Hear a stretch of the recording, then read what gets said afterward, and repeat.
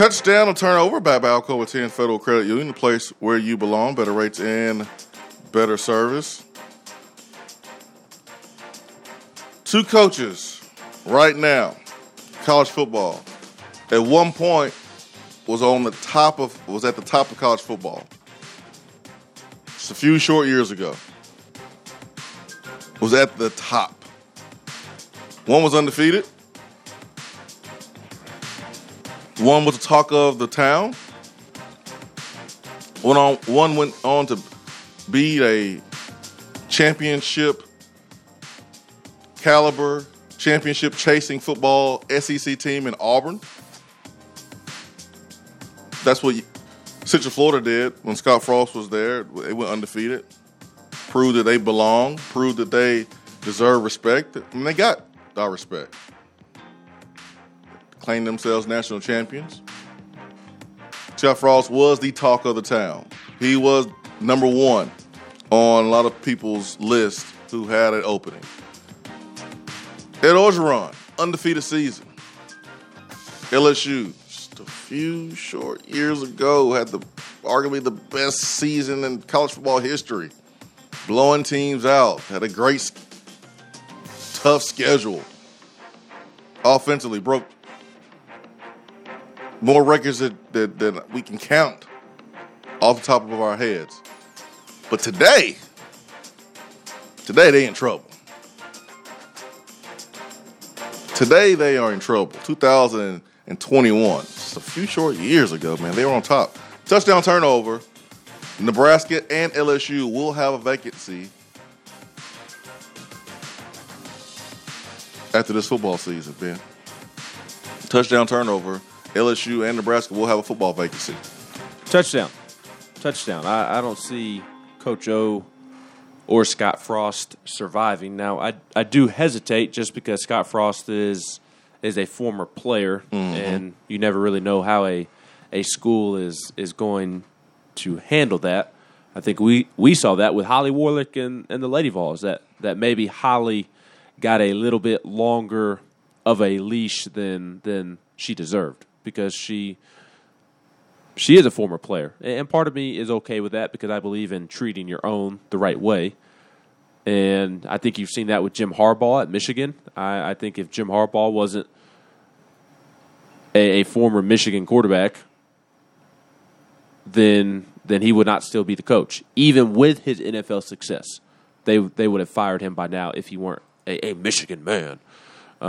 So that kind of makes me hesitate with this answer, just because Scott Frost may get a little longer leash than what he deserves because he's a former player. And quite frankly, I think he does deserve a former leash or a longer leash because he is a former player, because he could have gone anywhere in the country to be the head coach. Mm-hmm. Could have gone to Florida.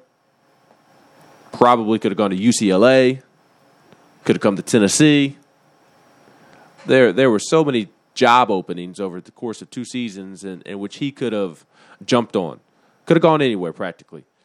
And he chose to go to Nebraska, which to me is an unwinnable situation. They can't recruit right now. I don't know that they're ever going to be able to recruit like they once did. Nobody wants to go to Nebraska to play football. What is appealing about going to Nebraska to play football? It's not. And there's not a natural recruiting pipeline at Nebraska. They're not in a rich recruiting territory, which is, I think, their biggest problem. At least with a place like Tennessee, who can't get over the hump either. Great connections to Atlanta, the Carolinas, the state of Tennessee usually has a top prospect or 2 or 3 each and every year. Maybe Alabama, Mississippi will help you out, but up there in Nebraska, I mean, there's no help. So I think Scott Frost is a dead man walking, and I think Coach O is Gene Chizik 2.0. That's what I think Coach O is, and it already feels like fans and the administration is just waiting on a moment for him to really slip up to get rid of him, because they have so many issues. It looks like they have locker room issues.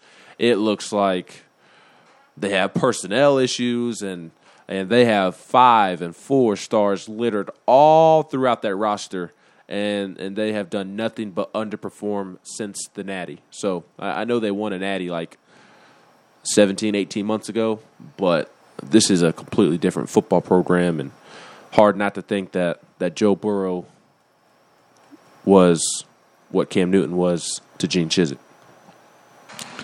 Yeah, Title IX news is coming in the next 30 days or so for Coach Orgeron.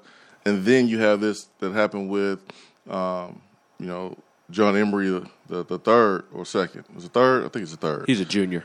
Second. So John Emery the second. I think it's the third, though. Anyways. I saw a tweet with junior. Who knows? So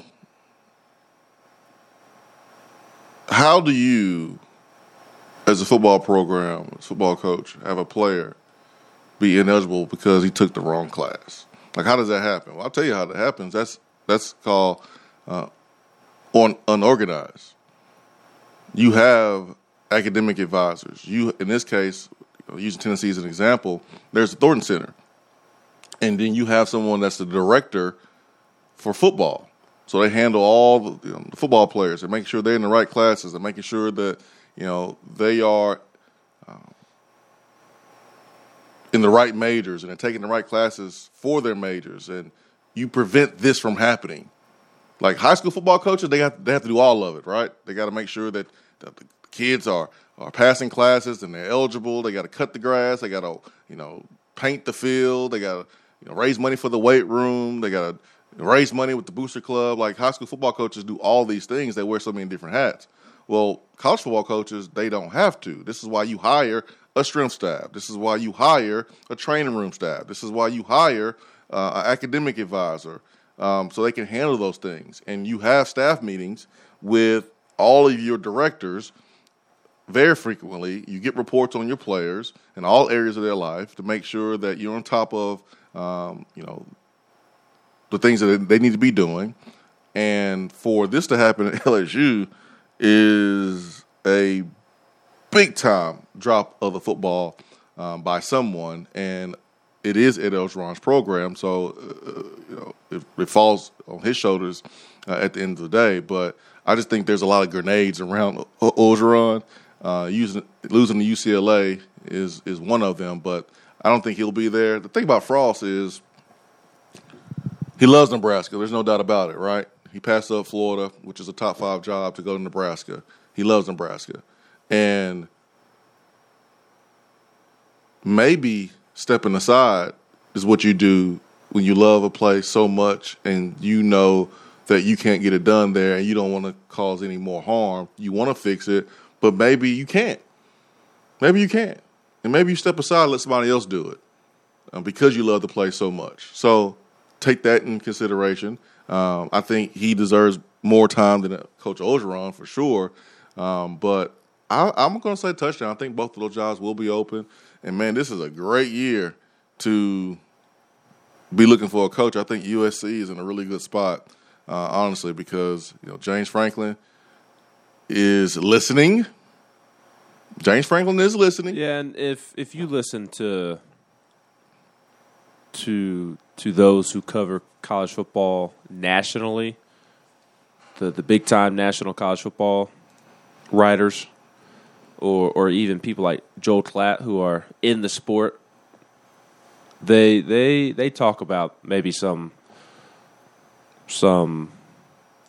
funkiness between James Franklin and Penn State. Maybe there being a disconnect is the word that I was looking for. Very similar, in my opinion, to what you hear about Dan Mullen in Florida. That maybe it's not the best fit.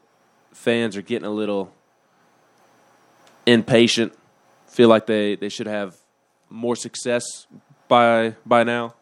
So it wouldn't surprise me to see James Franklin listen to USC. He will listen to USC. I think that's fair to say. He listened to Tennessee. If he's going to listen to Tennessee, he's going to listen to USC. I was waiting for you to get to the point because he did listen to Tennessee. He listened to Tennessee. And if it weren't for the NCAA investigation, he may be the coach of Tennessee right now. So if he's willing to do that and strongly consider Tennessee, then he's going to listen to USC, who is a top 5 job. Top 5, top 10 job in all of college football. So I could see James Franklin listening. That would be an interesting dynamic. I'd be curious to see how that works out.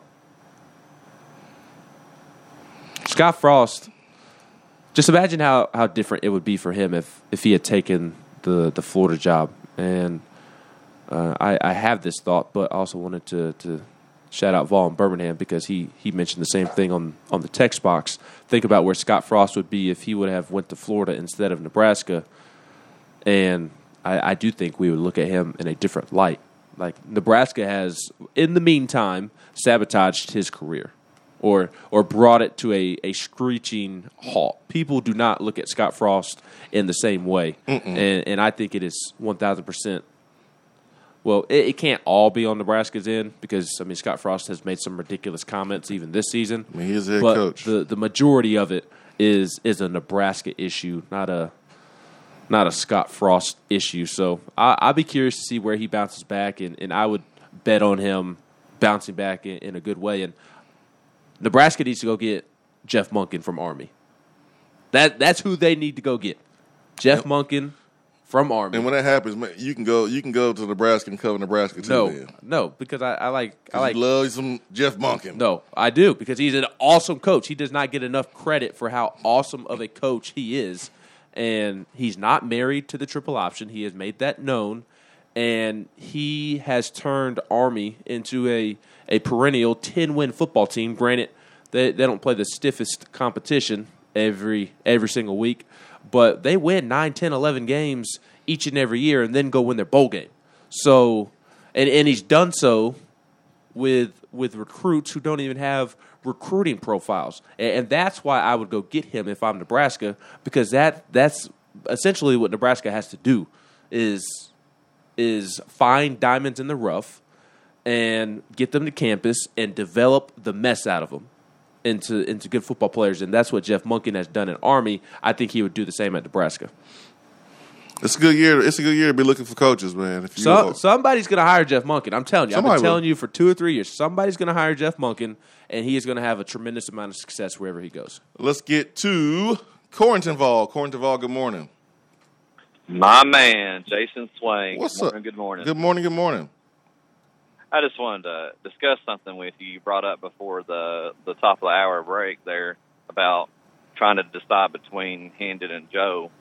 And it really got the wheels cranking for me. And I love it, like when you guys bring up stuff like that and it just gets the juices flowing. I love that. But I wanted to discuss a little bit of that with you if we could.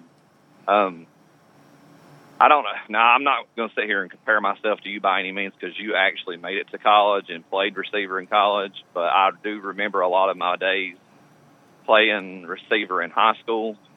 And I remember playing with a quarterback that was really similar to Joe as far as, you know, that arm strength that you don't normally see, a big, strong, athletic guy that can move, that's a little bit underrated in the way he moves.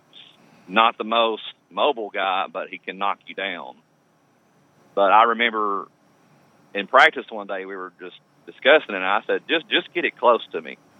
Just throw that thing up there, and as long as it's within at least 2 to 3 feet of where I'm at, I'm going to get it.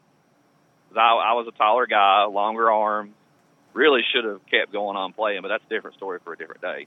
But anyways, and I don't know how you feel about this, Swain, and I'm not sure if I've heard you discuss it before, but Hendon is the top, and I like him. Don't get me wrong. I know I'm going to probably catch a lot of flack and hate for this from a lot of other people, but I like Hooker a lot. I like what he brings to the table. I think he's a solid player. He's a veteran for a reason. He knows what he's doing. But like you brought up, he does turn the football over. And just from my experience, now you could probably expand on this much more so than I can, and I appreciate your insight. That's one of the biggest reasons I listen to your show. That, and I like to give Ben old Bummy McBumface, I like to give him a hard time. But It's all love, Ben. Ben didn't like that. Ben didn't like that.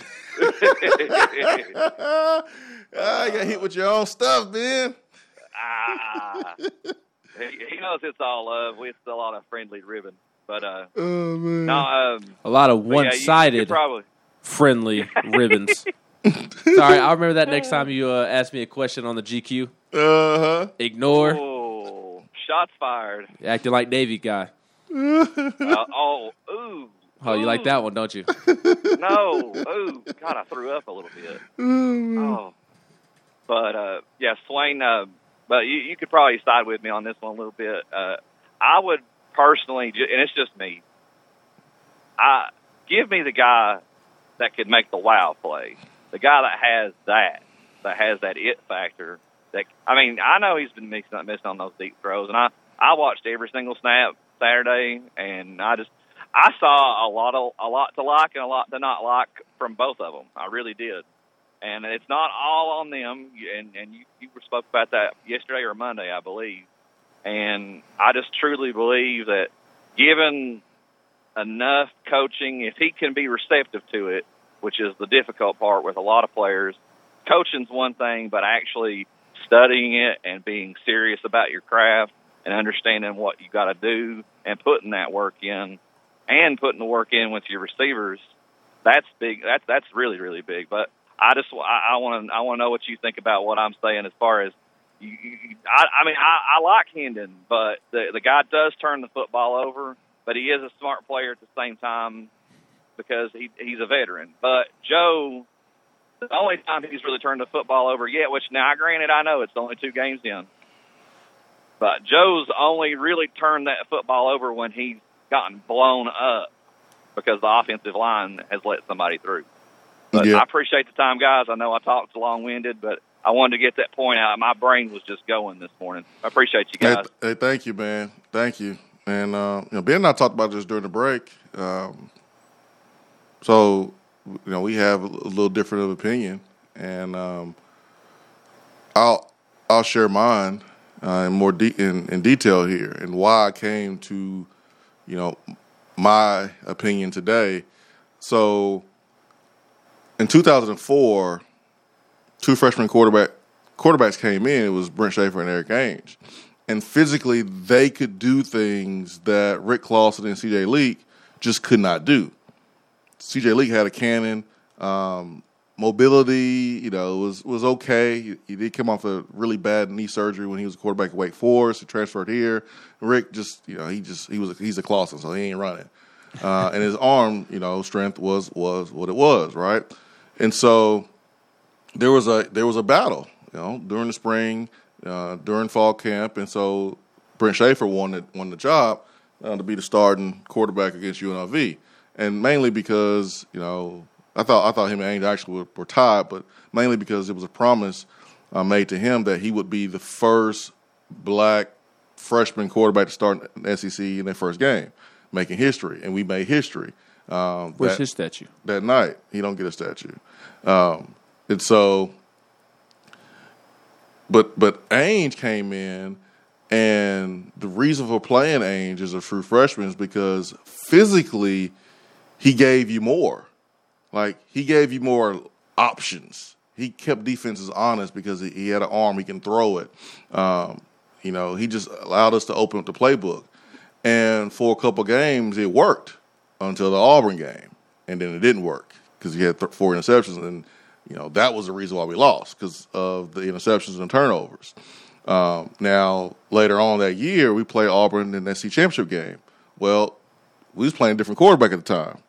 And we found ourselves in a dogfight in that game because we did a better job of taking care of the football. But we didn't have a lot of explosive plays in the passing game, but we did carve them up in the running game. I think Meacham caught a touchdown pass in the red zone. I think it was like a slant, a post, skinny post. Actually, it was against Carlos Rogers. What I'm trying to say is, my point is, coaches know that they can have more options to open their playbook when you have someone physically to make all those type of throws. The moment where you worry about ball security and turnovers, and it doesn't matter if it's Coach Fulmer, Jeremy Pruitt, It doesn't matter who the coach is. It's no different than a point guard in basketball. If a point guard is turning the ball over, it don't matter how great he shoots, how great he handles, or the great no-look passes that he does throw. If you turn the basketball over to the point guard, you can't play. You simple as that. You just can't play. And the same thing applies to playing the quarterback position. It doesn't matter how great you are, but if you turn the football over, that is the worst attribute that you can possibly have. We can deal with maybe not knowing the playbook as much. We can deal with some of the other stuff. But if you are turnover prone, that is bad. So I say all that to say, Hendon has developed a little bit of a rep here so far as out of the 3 quarterbacks turning the football over the most in fall camp. And that scares the crap out of me. I saw what happened on Saturday. I knew who was better. But for Tennessee to beat some of these teams later in the season, an improved Joe, I think, is how we're going to be able to do it. Now, if Joe stays the same, and this is where Ben and I differ, because Ben, you feel Joe is not going to change. This is who he is. Mm-hmm. He's going to just overthrow dudes continually. It's not going to change. We're not going to see any improvement. He's a one-trick pony. So if you feel that way, then I totally understand shelving him and just forgetting all about him and going with Hendon. I just feel like in 2 games, I'm not willing to do that to Joe in two games at Tennessee. I understand the history of Michigan, whatever, but I'm judging him on his time at Tennessee, just like I would judge any coach at that time in Tennessee. I'm judging Joe's time here at Tennessee, and so far in 2 games, it hasn't been great throwing the football all the time, but there are some good things. And looking at the big picture, you're going to need those big plays from him, and he has done a pretty good job taking care of the football, throwing the ball and seeing the coverage and not putting the ball in harm's way like we saw with, and again, it was just one throw from Hendon, but it is something that kept Hendon from the starting job, is throwing the ball late, across the middle, making bad reads, making bad throws, the other team picking the ball off. That happened in fall camp. So the turnover scared the crap out of me more than the overthrows. That's how I feel today. I guess for me, I'm not as convinced that Hendon Hooker is turnover prone. He was during fall camp. You are correct. Obviously, you would know. But that wasn't an issue for him in the spring, which is weird. How did you go from not turning the football over in the spring to that being an issue in fall camp? And then you kind of look at his time at Virginia Tech and his first year starting, 13 touchdowns to 2 interceptions, which is really good. And then in terms of touchdown to interception ratio. And then the next year he goes 9 touchdowns to 5 interceptions, which not horrible, but not good either. Definitely took a step back in interception or touchdown to interception ratio. And then even on Saturday, everybody's pointing out his 2 turnovers. I'm counting the fumble as a fluke, or maybe I should say I'm banking on the fumble being a fluke, and maybe I end up being wrong in this regard, and I'll take my L if I do end up being wrong in the fumble regard. The interception is worrisome, but the fumble, I don't think that's something that we are going to consistently see from Hendon Hooker moving forward. He needed to have better awareness of that particular situation and better control of the football and not be so loosey-goosey with the football in that situation. But the guys in front of him also failed. It was a play-action rollout to the far side of the field, and before he could even start to roll out, the left tackle and one of the tight ends just completely whiffed on their blockers, and he had 2 guys right in front of his face. So, yes, he needs to be much more secure with the football in that situation. And again, maybe I'll take an L on this, but I think that particular turnover is going to prove to be a fluke. So I'm not as concerned with Hendon being a turnover machine as I am with Joe's inability to adapt, inability to change. I think he is what he is at this point. Now, I don't believe we should just throw him to the side and just forget about him. I don't believe in that at all, because he does have special arm talent, and I'm not just talking about the deep ball. You saw 3 to 4 intermediate throws against Pitt, in which you just kind of shook your head, because why can't you do that consistently? You have such a great arm. I mean, it is the Jarrett Garantano. It reminded me of the Florida game when JG misses a wide open Dominic Wood Anderson, and then like 2 plays later on 3rd and 19, rifles a ball. It was a comeback. 2 to 3 yards right behind the sticks or past the sticks to get the first down. Yeah, I remember that comeback throw. It was a great throw. Yeah, so it's like, why can't you do that more consistently? So I'm not a huge fan of Joe's game right now. I'm just not. I think Hendon brings more to the table. I really believe what I talked about the other day in terms of during fall camp. You talked about Joe makes the big plays. Joe makes the big plays. Joe makes the big plays. And Hendon's arm isn't going to keep up with Joe in the big play department. But I think Hendon can make big plays with his legs, and that is something that you can't account for during fall camp because the quarterback is not live. The quarterback is in a non-contact jersey, so you're not going to see those big plays from Hendon Hooker with his legs throughout fall camp. So I'm just right now, with the small sample size that we have with both, at least small sample size in their time at Tennessee, I'm just more of a fan of Hendon's game at the moment. And until Joe can show that he's willing to adapt, then I would roll with Hendon. But I do not envy being Josh Heupel, Alex Golish, Joey Halsley, because I do wonder, where does Joe's head go if you do turn to Hendon? That is a concern to me. I don't know why you mentioned Hendon in spring and Hendon Virginia Tech. I understand laying down the foundation of saying, hey, like, he wasn't turnover prone his whole entire life or his whole entire career. He did have a stretch where he took care of the football. But the same way I'm not dinging Joe for what he did in Michigan is why I think what Hendon did in the spring and what Hendon did at Virginia Tech is irrelevant. It's what you do right now. It's what you're doing right now. It's how you're playing right now. And right now, the reason why Hendon wasn't number one, start the season was because of the ball security, and that's number one. And like, listen, I understand why someone and you would be rolling with Hendon right now, because I'm rolling with Hendon. I'm rolling with Hendon right now in the start of this football game.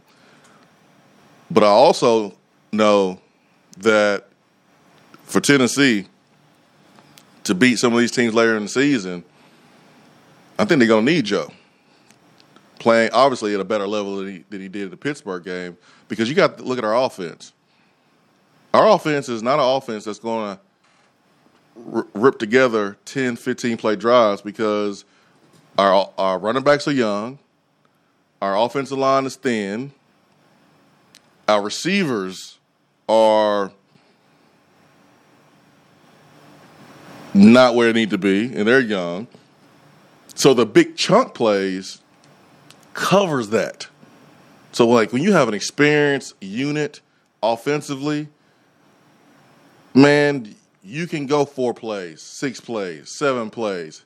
4 yards, 6 yards, 7 yards here, curl here, hitch here, run here, and not worry about false starts and pre-snap penalties and going backwards, because you can put together a 15-play drive.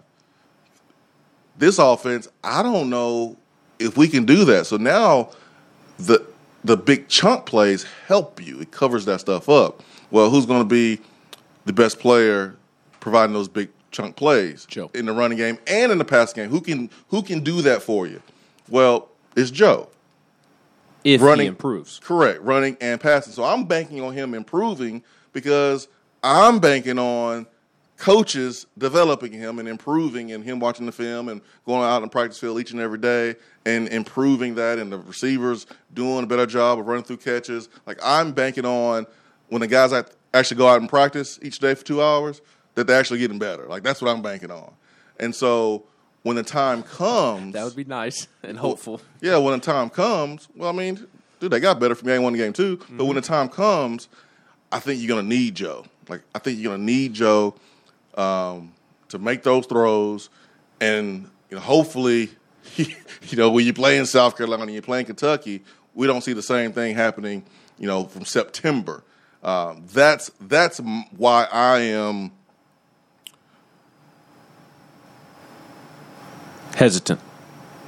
Man, I'm just like right now. I'm like Hendon. Let's go. Let's roll Hendon. And it's Tennessee Tech, but we're gonna need some chunk plays against Kentucky. We're gonna need those chunk plays against Missouri. We're gonna need those chunk plays, even be in the game against the Bamas and the Georgias. Like, you gotta have to have those plays. And I'm just not confident in the other two quarterbacks outside of Joe that we can really, really threaten defenses. But listen, I respect your opinion. Let me push 100%. Back on that real quick before we get to Justin in Florida and TC. I'll make it super quick because I find it interesting that I had a different thought in my head in that regard, because I have more faith in Hendon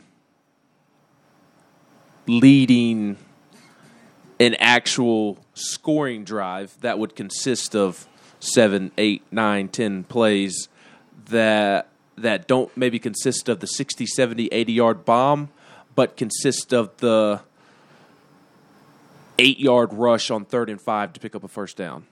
The 13-yard, 16, 20-yard pass to Jacob Warren over the middle of the field and piecing together some run plays in there with Jabari Small and Tyon Evans. I have more faith in Hendon doing that than I do Joe consistently hitting the deep pass a couple of times a game. Yeah, I think time will tell. Let's get to the phones because the phone lines are lit up. It is 8:37 on a beautiful Wednesday here in Knoxville, and let's get to Justin in Florida. Justin, good morning. Hey, good morning, guys. Good morning.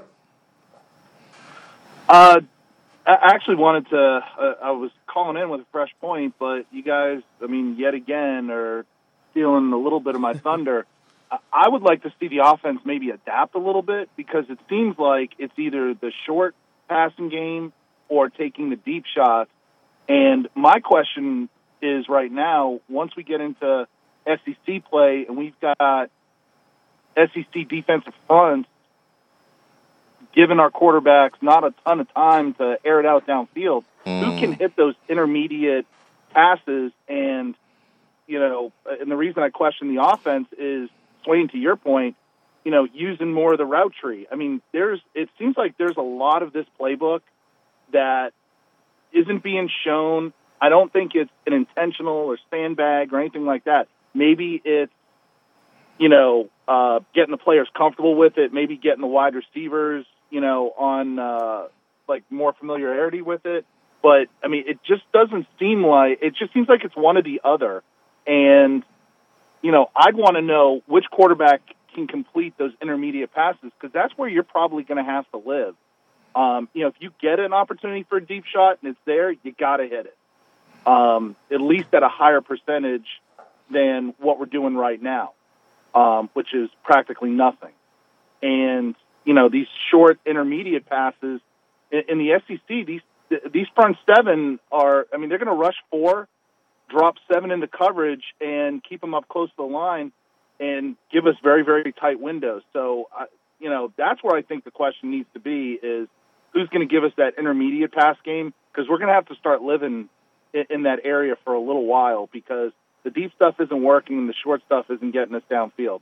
I'll hang up and listen. Hey, thank you. I think the deep stuff will work. I think Cuddy Burns is right. You continue to work on that. It will come. You can't just not do it and say we can't do it, but you do have to be willing to do some other things when you don't hit on those. I think you have to be able to go intermediate. And maybe our receivers, are not good at that. But I would say coach them up. I don't think it's really in the offense. Well, I think it's deep ball or run, RPO type stuff. And we'll see how SEC teams and teams that we play each and every game will look at our film. They'll adapt. They'll make adjustments. And Justin made a really good point bringing up SEC defenses because that's where I was going. Like Hendon did a great job running the football against Pittsburgh. But do I expect him to be able to run the ball like that against some of the SEC defenses who are faster? I expect it to be a little bit different. He's a good runner, so I think he'll have success.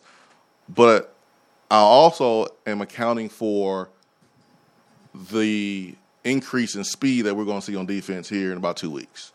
And so what happens when we start to see that? What happens when our receivers who got bump and run against Pittsburgh versus slow DBs will get bump and run versus Florida with fast DBs? Because you may not have that same separation. So you got to start running real routes and be real receivers instead of one-trick ponies of running go routes and catching bubble screens. So that's why I'm torn, man. I'm torn short term and long term because I'm weighing. I'm looking at Tennessee Tech. I'm looking short term. I see one quarterback that I would like to see, but I am looking at long term, and I know the defenses are going to change.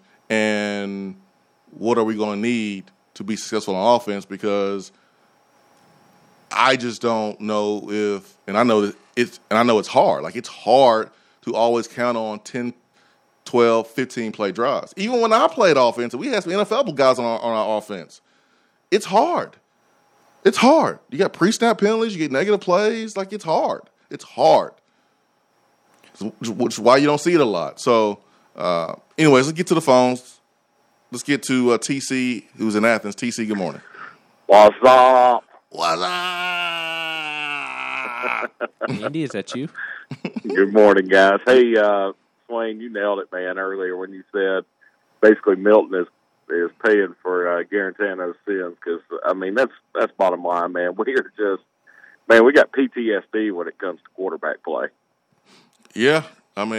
You would think Milton was here for 3 years making those throws, man. He's only been here 2 weeks. That on Saturday when he missed that wide open, I think it was the tight end over the middle that was just literally nobody within 10 yards.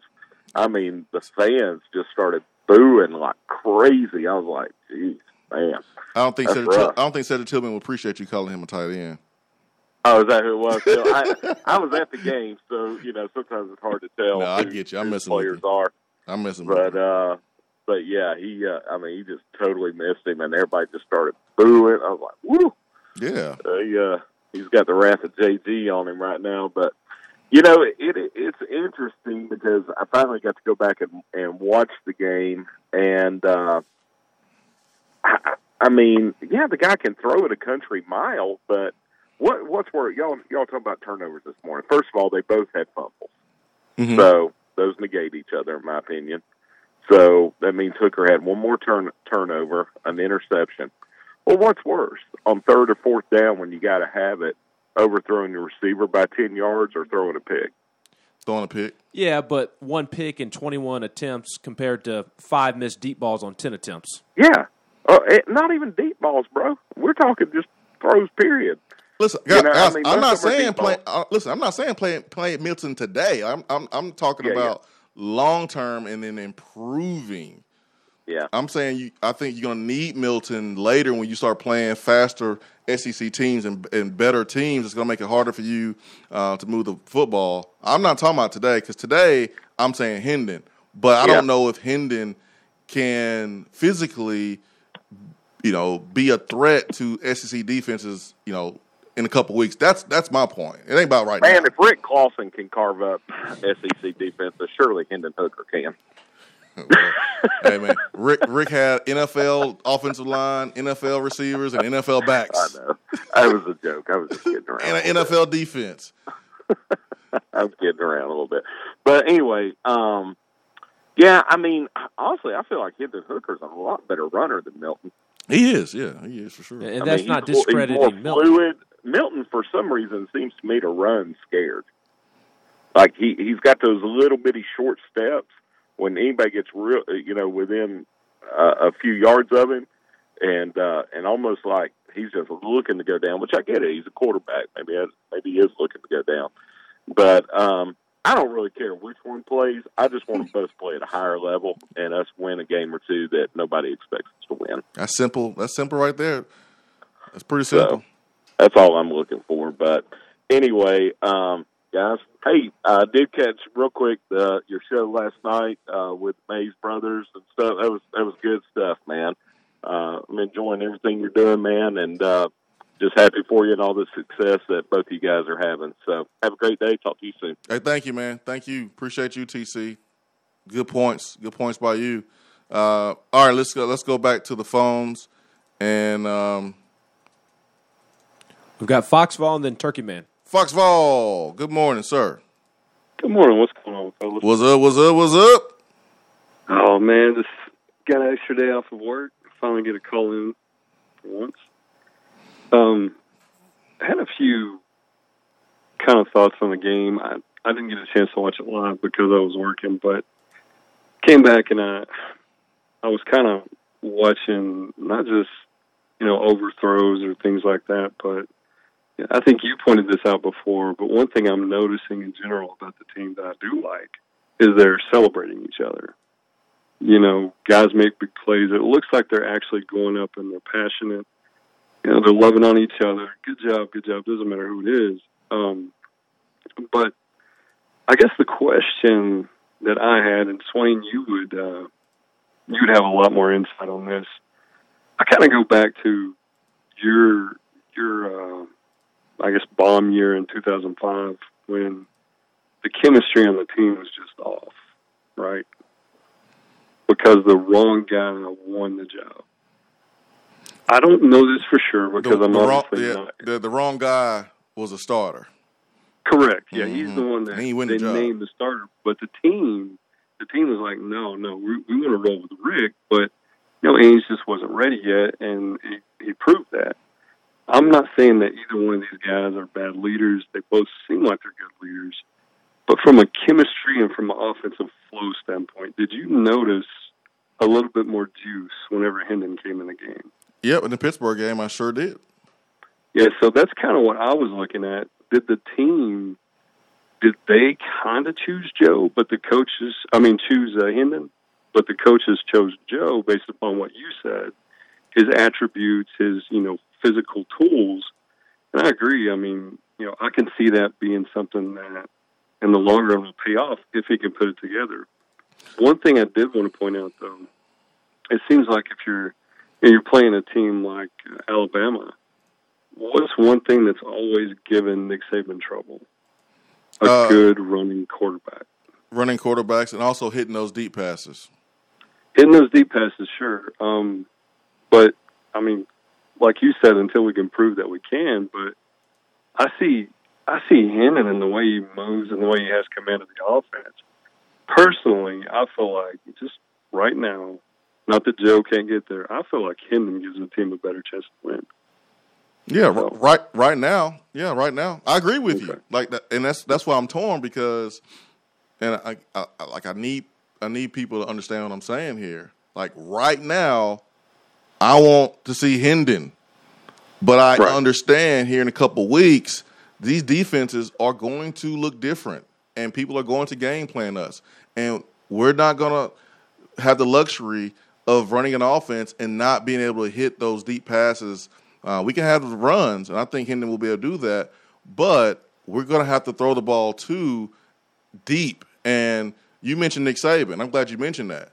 Jordan Jefferson never beat Nick Saban. Jordan Jefferson was an LSU quarterback who could only run, who couldn't pass the football.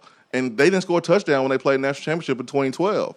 But Johnny Manziel and the Ole Miss quarterbacks could run and they could throw, and they had arm talent, and they were able to pick up chunk plays. That's what I'm thinking about. I'm thinking long term, a couple weeks. So maybe So maybe right now, if you do keep Joe in, maybe it kind of gives him those repetitions to get to that point.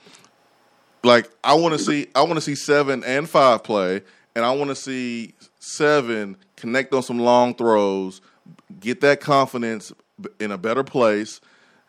I want to see Hendon go in there and make plays as well. But I want this game to be used to help Joe in the passing game build that confidence, while at the same time, because you can do this against Tennessee Tech, while at the same time saying, Hendon, man, you earned the right to be the starter. You earned the right to get snaps based on your performance last week. You can do both in this game. I see what you mean, man. Mm-hmm. I would not want to be the coach. Exactly. Exactly. All right. I'll catch y'all later, man. Good to talk to you. Yeah, for sure, man. Yeah. I'm not sitting here saying, all right, this needs to be the quarterback moving forward. I'm saying, all right, this guy has earned the opportunity to be the starting quarterback in Hendon based on what he did against Pittsburgh.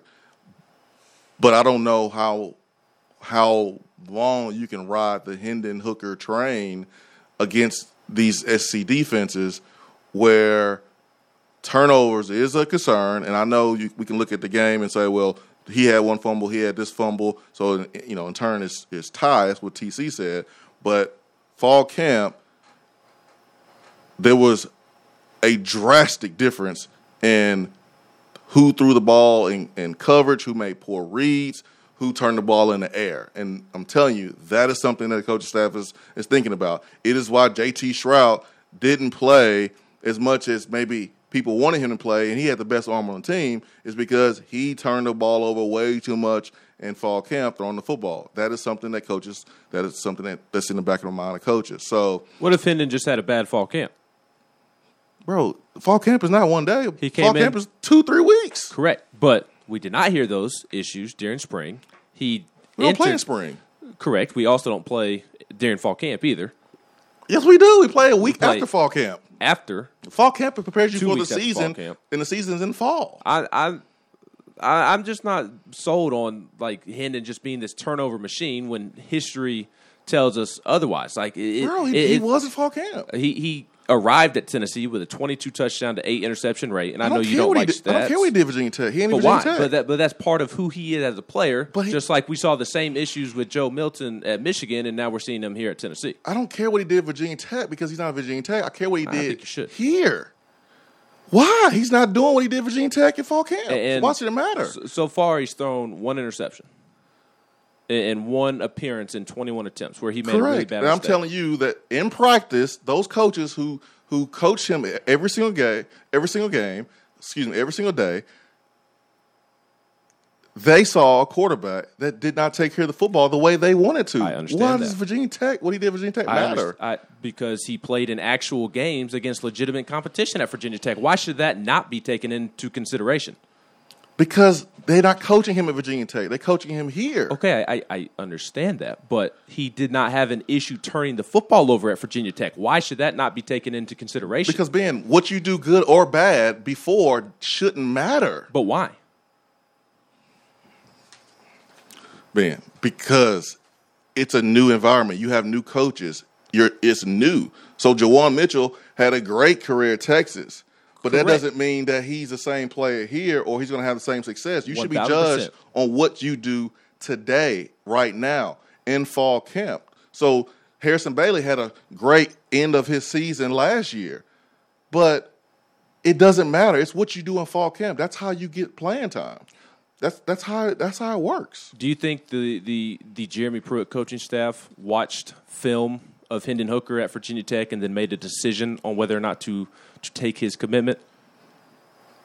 Yeah, I'm sure they did. Do you think Josh Heupel did the same with Joe Milton at Michigan, even on top of having recruited him out of high school?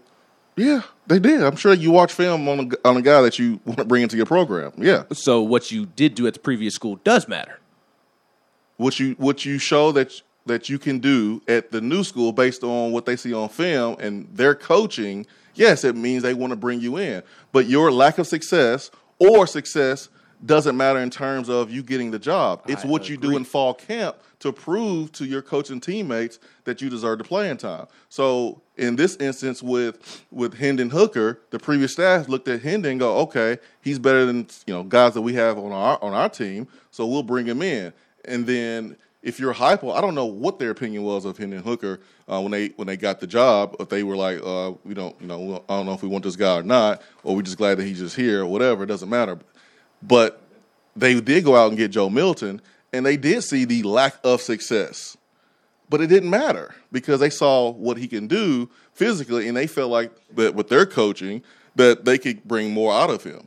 So on one hand, one was more successful at Virginia Tech, and Milton was less successful at Michigan. Neither matters to me and should matter to the coaches because it's what you did in fall camp to earn the job. Because the guy that was bad at Michigan is the one who earned it. I agree. Beat the guy that was bad at Virginia Tech. I agree. But my question that initially sparked this was, what if Hendon had a bad fall camp? What if Hendon had a bad fall camp? Like, obviously he did have a bad fall camp because he turned it over in fall camp and he didn't win the starting job. But I'm saying, like, what if that was a fluke? What if that's not truly him? Because he wasn't that in the spring. He wasn't that at Virginia Tech. It doesn't matter. He showed good command of the offense. Like in the game against Pittsburgh, aside from the one interception in terms of interceptions. Fall camp is not one game. Fall camp is not 2 games or 2 days or 1 day. Fall camp is 3 to 4 weeks. Mm-hmm. And if you're doing something for 3 to 4 weeks the same way, you can't dismiss that as a coaching staff. And, yeah, you can have a rough fall camp and then improve and get better. So Hendon did not win the job because he did not have a better fall camp than Joe Milton. But this is why you compete every single day. This is why you practice every single day. This is why decisions are not final. Josh Dobbs wasn't the starter his first, the first game of the season his sophomore year. But he didn't stop working. He continued to work. And then when his number was called, he was ready. So Hendon can make improvements from what he didn't do in fall camp and be better. But Hendon didn't win the job because he turned the football over too much. And that's not a fluke. That's what he did. That was a part of the decision-making process. That's not a fluke when you do something and you're evaluated for 3-4 weeks. That's not a fluke. You just had a bad stretch. But now you have an opportunity to fix it by looking at what you did, why you missed the job, why you were not given the job, why you didn't earn the job, whatever. And then when you do have your opportunity to either go back out there and practice or in a game, you have to take care of the football, and then you make the plays. So Joe was named the starter, rightfully so, because he had a better fall camp. And so with a new staff, you go off what they did in fall camp, not on what they did during the spring. Yeah, that's not – I wasn't trying to make the case against that. No, like you said, you're saying that Hendon was okay in the spring, and he did a good job taking care of the football at Virginia Tech. And I'm saying – that it's about what you did at fall camp that gives you the opportunity to be the starter game 1 and right, game 2. And Joe was better. And that's why we're here. I'm just not with this whole Hendon Hooker's a turnover machine. Like, history tells us otherwise. Recent history says he was, which is fall camp, which is what matters. Okay. That's what matters is in the game, and I know you hate stats, but he has a 22-8 touchdown to interception ratio in his career. So I'm riding with the guy that I think has more command of the offense over the guy who can't complete a pass to save his life. I'm judging the quarterbacks on the time at Tennessee. And Hooker's time at Tennessee in 30 plays, he did a pretty good job of running the offense, moving the football, but he had 2 turnovers. In Joe's 2 games at Tennessee, not at Michigan, not at Virginia Tech, at Tennessee, Joe has too many overthrows, but he has not thrown the football where he has missed reads and not been able to identify where defenders are on a football field. So there are more flaws in the game that we have seen from Joe because he has played more. We have a small sample size with Hendon because he only played 30 games. And so when Hendon plays more plays, I hope that he does outplay Joe. And I hope that we don't see, one turnover, one interception per one interception per 21 attempts. I hope that we don't see that. I hope that ratio is better. And I hope we don't see 2 turnovers per 30 plays either, because that wouldn't be good either. So what you did good or bad in the past, Michigan and Virginia Tech, again, for me, it doesn't matter, because it's about being judged today, right now, from these coaches. And so far, Hendon looks better, which is why I said short term, I'm rolling with Hendon. But because of Hendon in fall camp, in this offense, where he has different responsibilities than he did at Virginia Tech, and he has different players around him than he had in spring, that's why I'm a little concerned when we start playing faster defenses, better defenses, who are going to get to the passer a lot faster. I'm a little worried about his ability to generate explosive plays. That's my stance. I've been very clear on that. So I have a short-term guy, which is Hendon right now, but I have questions about who is the right guy long-term. That's pretty easy to understand. That's where I am. And I'm banking on that for 2 hours a day when these guys go to practice, that there's improvement. That'd be nice. You're saying it you're saying it sarcastically, like they haven't done that before, but they have gotten better. They've gotten better from game 1 to game 2, and they'll get better from game 2 to game 3, and they'll get better from game 3 to game 4. You practice 10 hours a week on the football field, and you're going to spend another 10 to 15 hours in the film. So they're going to get better. Well, the team got better. I'd like to see some Joe Milton getting better from one game to the next. Well, hey, I would like to see it too. I would love to see it. We need to see it. And I think, and that's part of my point, I think this team needs a better Joe Milton to win some of these SEC games. Well, and the truth of the matter is that Tennessee has no perfect answer. No, because we're shorthanded. I'm speaking in regards to Hendon or Joe. Like neither is the perfect answer at quarterback. I know you're talking about. We just had a whole conversation about Hendon and Joe. It's not a perfect situation because a team is shorthanded. If you had a defense that was stout, you had an offensive line that was stout, you had a running back that can take it the distance at any point of the game, and he was strong in between tackles, and he was NFL back, and we knew that, then it would take less pressure off of Hendon and Joe. But we can't say that right now, which is why there's more pressure on Hendon and Joe. Yeah, I know what you was talking about. Who's on the phone? Turkey Man. Turkey Man, good morning. Good morning, guys. What's up? Well, I'll tell you what. I'm gonna give my opinion on it, since everybody is doing opinions this morning.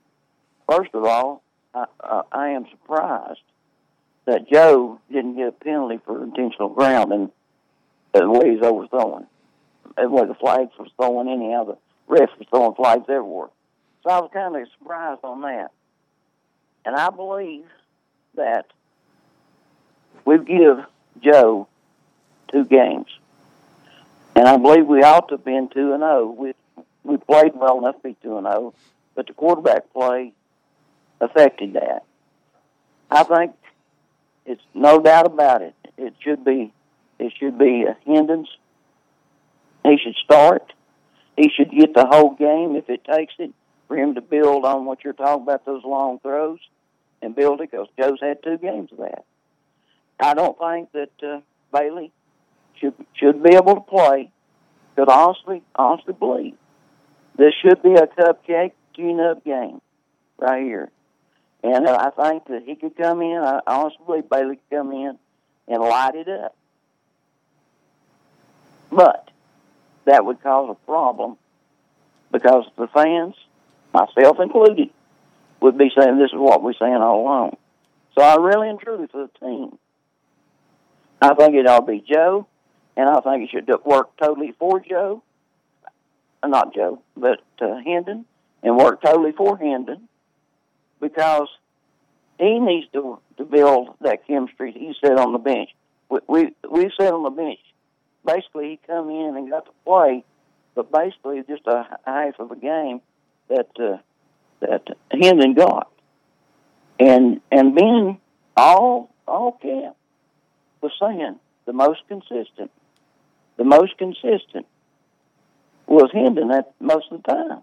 Well, I believe what he said was what he said. Well, what I said was that I thought Hendon was going to be the most consistent. Joe was the most consistent throughout fall camp, Turkey Man, which is why he won the job. But based off of what Hendon did in the spring, I thought that Hendon may prove to be the most consistent, but I was wrong. Oh, I apologize, because I thought you were saying that it's what you were seeing early, and I thought at the time early on, and then at the final end, I think. No, I was just saying we shouldn't count out Hendon because based off the spring, I thought that he could prove to be the most consistent quarterback throughout fall camp. Not somebody who's going to flash with arm talent like Joe, but somebody who, based off of what he did at Virginia Tech, what he did in the spring, when it turned the football over a ton, which is why I'm surprised that was an issue in fall camp, but it was, which is why he didn't win the job. Really, though, but you can see, I hope you can see what I'm saying. Yes. I think this game coming up, we could win with any quarterback, basically, if we didn't really just totally shoot ourselves in the foot. If we played defense like we've been playing, running backs, run the ball, I think we can win this. But this game we come out of Pitt, is the type of game we've got to win to be able to have a decent season against the South Carolinas, against the, maybe even Vanderbilt now, against the Kentucky's. Kentucky looks great. The mid to upper tiers, I think Pitt falls in that line. And Hendon could give us a chance to do that, but he needs to work on the time and receiver in the game, and he needs to have this whole game. And if there's any mop-up duty, come in and hand the ball off and let the tailbacks run, then maybe do that otherwise. But I feel like for us to be what we need to be, especially going into Florida, because neither Hendon nor Joe has faced Florida before, nor the SEC that they're going to see. Yep. Appreciate that phone call there, Turkey Man. Let's get to TriStar Vol real quick. TriStar Vol, good morning. Hey, how's it going? What's up? This is TriStar Paul. TriStar Vol, good morning, man. I wanted to call first off and say congratulations to both you and Ben for been listening for a long time and seeing the growth you guys have done in the last 2 years, man. It's been phenomenal. All right, thank you, Ben. Thank you. You guys really do a good show. Second thing, after the game on Saturday, one of your, I don't want to throw his name out there, Jason, but one of the VFLs, who's one of your really good buddies, came by the tailgate down there at Calhoun's, and, we talked for a minute, and we kind of all agreed that, just like what you've been talking about, is Milton shouldn't see the field until he gets over whatever he's got going on. But definitely was the first loss I think that I've watched and been at that I was actually not really disappointed. As many players as we've lost, the changes that we've got going on, you can see that there's growth. So I think there's a lot of positive in the in the next coming years. And you hate to say that. It feels like we say that every year. But and I want to end by saying Vol Storm needs to keep on yelling because that's the only thing he's good at. You guys have a good day. Thank you, man. And yeah, I'm banking on improvement, man. I'm banking on improvement for Joe, and I'm banking on improvement for Hendon. I mean, this is why you practice every single day. These guys are not just going to class and at practice walking through that. They're practicing. They're getting after it. So they are improving. And if Hendon can improve from fall camp, because fall camp is the reason why he was number 2, and he lost the job to Joe. If Hendon can improve from fall camp and improve from Pitt, because that read, it wasn't a jump ball interception. It was I didn't see that dude, poor read interception. And that scares me. There's a difference between jump ball, I'm giving my guy opportunity, and my guy, didn't knock the ball down and he let the DB win that battle. That's different. But when you are misreading the coverage, that's a concern. And that was a concern in fall camp for Hendon. So if Hendon can improve and fix that, add that with his legs, add that with ball security, running the football, and not having the overthrows as Joe, then, yeah, it's Hendon now till the wheels fall off. But to beat these SEC teams, man, you're gonna have to have some big plays. You're gonna have to have it. So again, I just don't care what happened in spring because the best quarterback in the spring was Harrison Bailey. And where's Harrison Bailey? He's number 3. So it's about what you did in fall camp, and it's about improving from game 1 to game 2, game 2 now to game 3, and that's how you get on the football field. It's about how you do it in practice, what you show the coaches, what you show your teammates, what type of habits do you have, and I'll make this clear again. Right now, I'm like Hendon, man. Hendon, let's go. But I'm thinking long term too. I'm thinking long term about what we're going to see from the SEC defenses and where our offense is, where our personnel is, where our depth is. And I know that it's going to be tough to ask our offense to rip off 12 to 15 play drives. It's going to be tough to ask them to do that. So you got to have explosive plays. If Hendon can do that with his arm and take care of the football, then he should have no problems. He'll be the guy for the rest of the year. But until he shows that,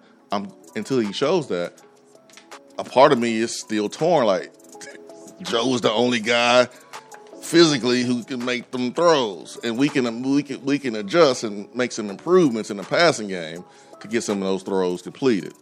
Still haven't done any intermediate stuff, which is what Justin was saying when he called in. But great conversation. Hour 3, powered by Low T Center and lowtcenter.com. Be right back.